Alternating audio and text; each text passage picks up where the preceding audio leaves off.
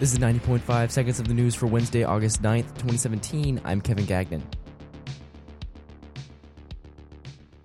This episode was recorded at 11 a.m. and events or information may have changed.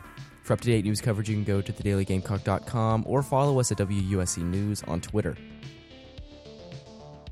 Late last night, President Trump issued a hard statement to North Korea saying that any threat from the country would result in fire and fury. In response to that statement, North Korea warned that they were strongly considering a strike against Guam, a U.S. territory that houses many U.S. troops and an important Air Force base. This escalation is coming just 2 days after the UN Security Council voted in economic sanctions unanimously. These sanctions would result in a huge loss for the country.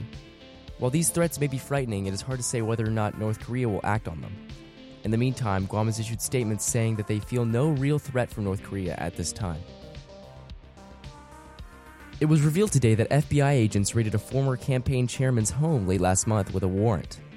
The warrant was issued to obtain any documents from Charles Manafort that would reveal any information of Russian meddling in the 2016 election.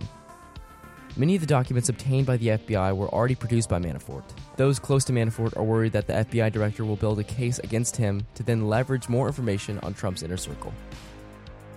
The fallout from 2 incomplete nuclear facilities in Fairfield County is crippling the local economy there, so policymakers are exploring every option for revitalizing the project.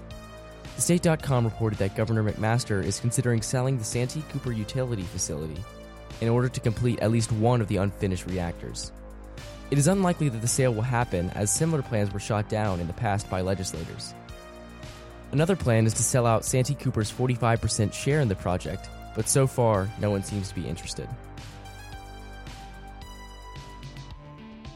This has been 90.5 seconds of the news. For more information on any of the stories, you can check the show notes or head over to thedailygamecock.com.